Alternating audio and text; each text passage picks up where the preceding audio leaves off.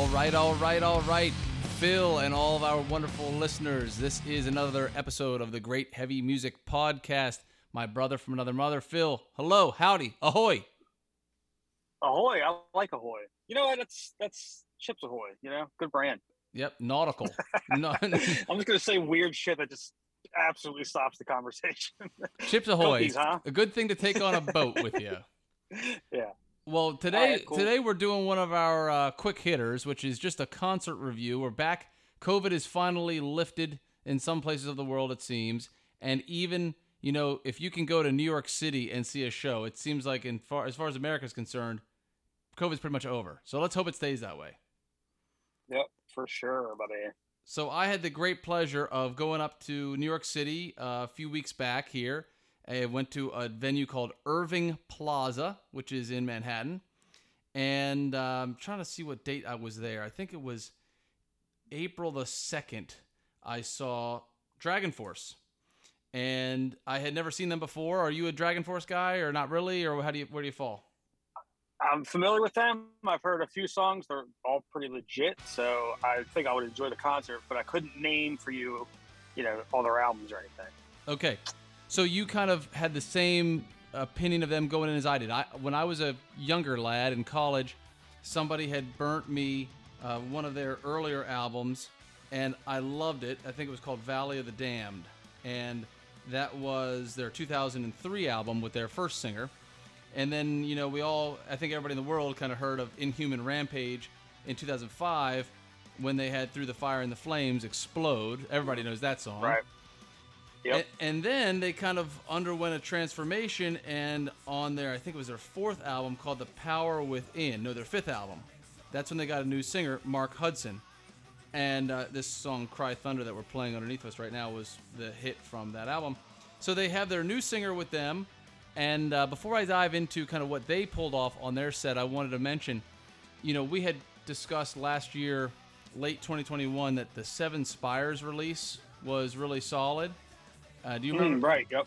Well, they opened, and I was very pleasantly surprised. I was wondering, are these guys going to be able to pull off their album from 2021 was Gods of Debauchery. And you and I both kind of were like, this is a really neat release. It's got a lot of good guest stars on it, good songs.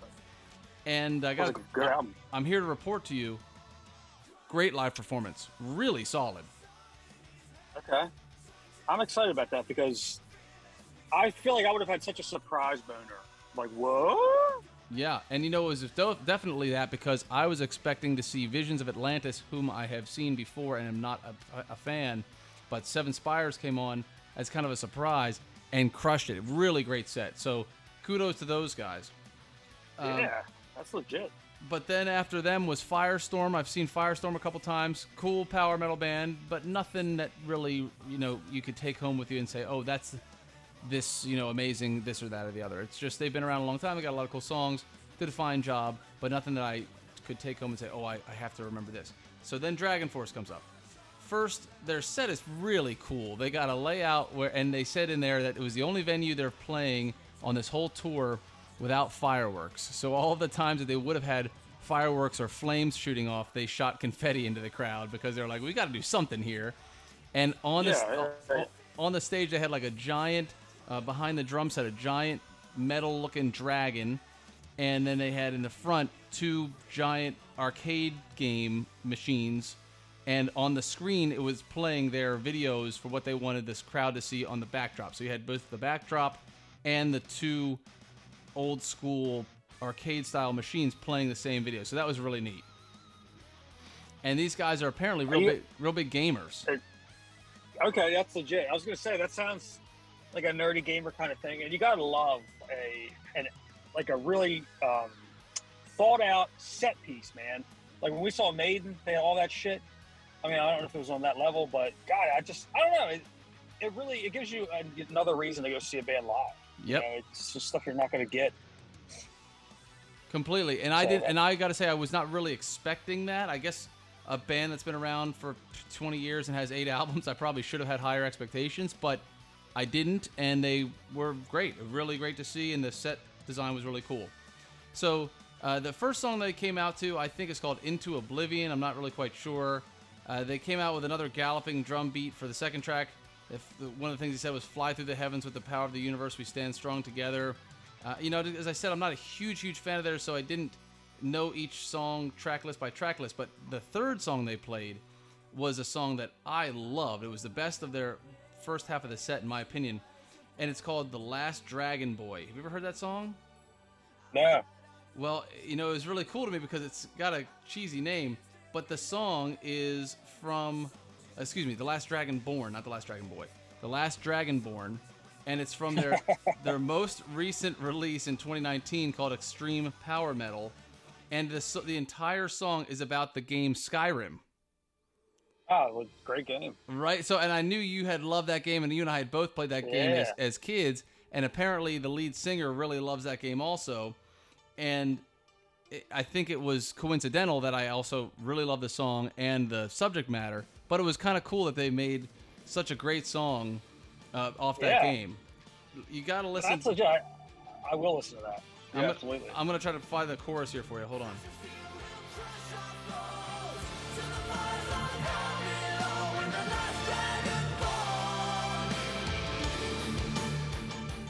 Got a really cool kind of East Asian sounding backdrop, and then a super catchy chorus about the last Dragonborn.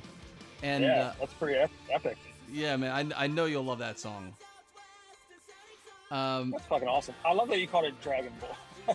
Yeah, I thought it was about the boy. Little Dragon Boy. Come out of your cave, Dragon Boy. Yeah. There's a new hole that needs filling. All right. So then they played a couple more tracks, and then the lead singer, he loves video game music and he loves video games, and then he actually apparently has a solo album, or maybe excuse me, the guitarist has a solo album that he did during the pandemic, Mark Hudson's favorite video game. So see if you can check out Mark Hudson. Let's see if I got that on here because I wanted to promote that. They were kind of jocking that as like a really cool release that he did in 2021 and during the pandemic. Let's see here. Nope. Hold on. Let's see if we can do this, Phil. We got this. And we're flying by the seat of our pants, and that's the way we like it. That's right. I don't know here. Maybe I'm fucking this up because now it's saying Mark Hudson is the singer, but I'm gonna. Last Dragonborn. So catchy, man. So catchy. Yep. All right, so I'm gonna keep looking through here and try to find this for us by the end of the episode. But long and short of it, everything sounded tight. The guitars were tight. Everybody comes to expect that Dragonforce is gonna have high speed, super fast, guitar chops, and they did. But live, all of the guitar solos and things that sometimes if you're not in the mood, sitting at home listening, they're way faster. I don't know what that sensation is, but when you're in person, all of the guitar solos seem like an instant, and you're captivated because you're seeing it. You know what I'm saying? At the same time that you're hearing it. So I was really happy with these guys live. I thought the lead singer sounded amazing. They played their 8th track was Black Fire from their first album, which I really like. They played Cry Thunder, which was again from the first album with this lead singer, and then they played a few more tracks. They did a Celine Dion cover of "My Heart Will Go On" as their first song on the encore. Oh, and was that good? Yeah, it was really good. Wow. They brought out a couple guys who are YouTube stars. This one guy, Angel Vivaldi, came out and played the theme from Farming Simulator. They played like video game music live. That's fun, man. It was just really a fun show, like lighthearted, they're just nerding out up there, super cool guys. And then of course they finished with Through the Fire and the Flames. Well, you knew that I was going to make an appearance. But you know what? I would love to hear some fucking Zelda done by a metal band live. I would absolutely jam out for that. And there's some, I'm not even joking, legit songs from Donkey Kong Country I would listen to right now and jam out to.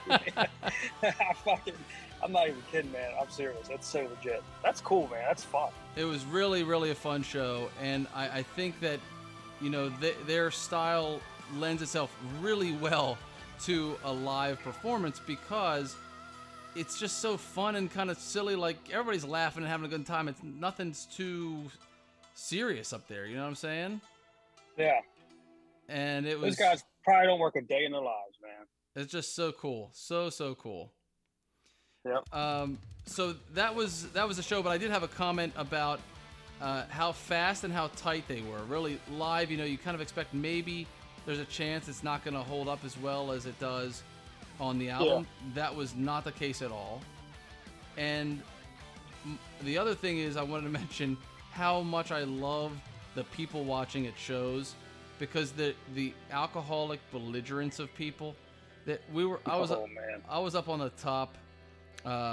Up on the top stair, up on the top, like it was kind of like an oval bowl. There was a floor, and then up above was a ring around where people were sitting and watching, usually standing by the rail.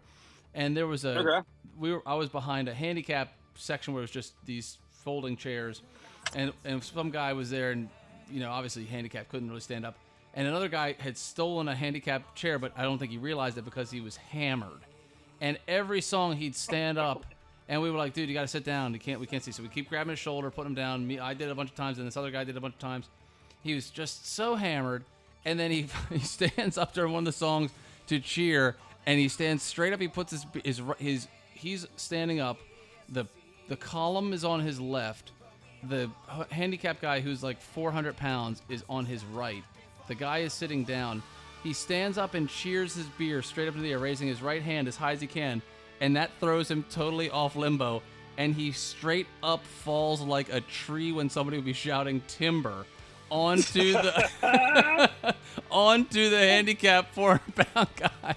And that guy catches him and throws him into the chair, like tosses him like a beanbag into the chair. Like, I've had enough of this guy. Yeah, this fucking guy. Put him out of his misery. Sleep it off. Seriously, this guy needs to go on home. That guy was crying thunder. Yeah, it was definitely crying thunder. But yeah, man, it was a fun time. I would highly recommend. I think they're still in the middle of their tour around North America. If you can get a chance to check out Dragonforce live and see Seven Spires, get out there and do it. Support them. Not a band that I had previously thought was going to be necessarily a home run. I was just like, hey, it's cool. I'm in the city. Let me go see a show. And they hit it out of the park. Great time. All right, legit. So, unless you got anything else, Phil, we'll say that's a wrap on our concert review of Dragonforce from 2022, and I'll see you on the next one, brother. All right, man.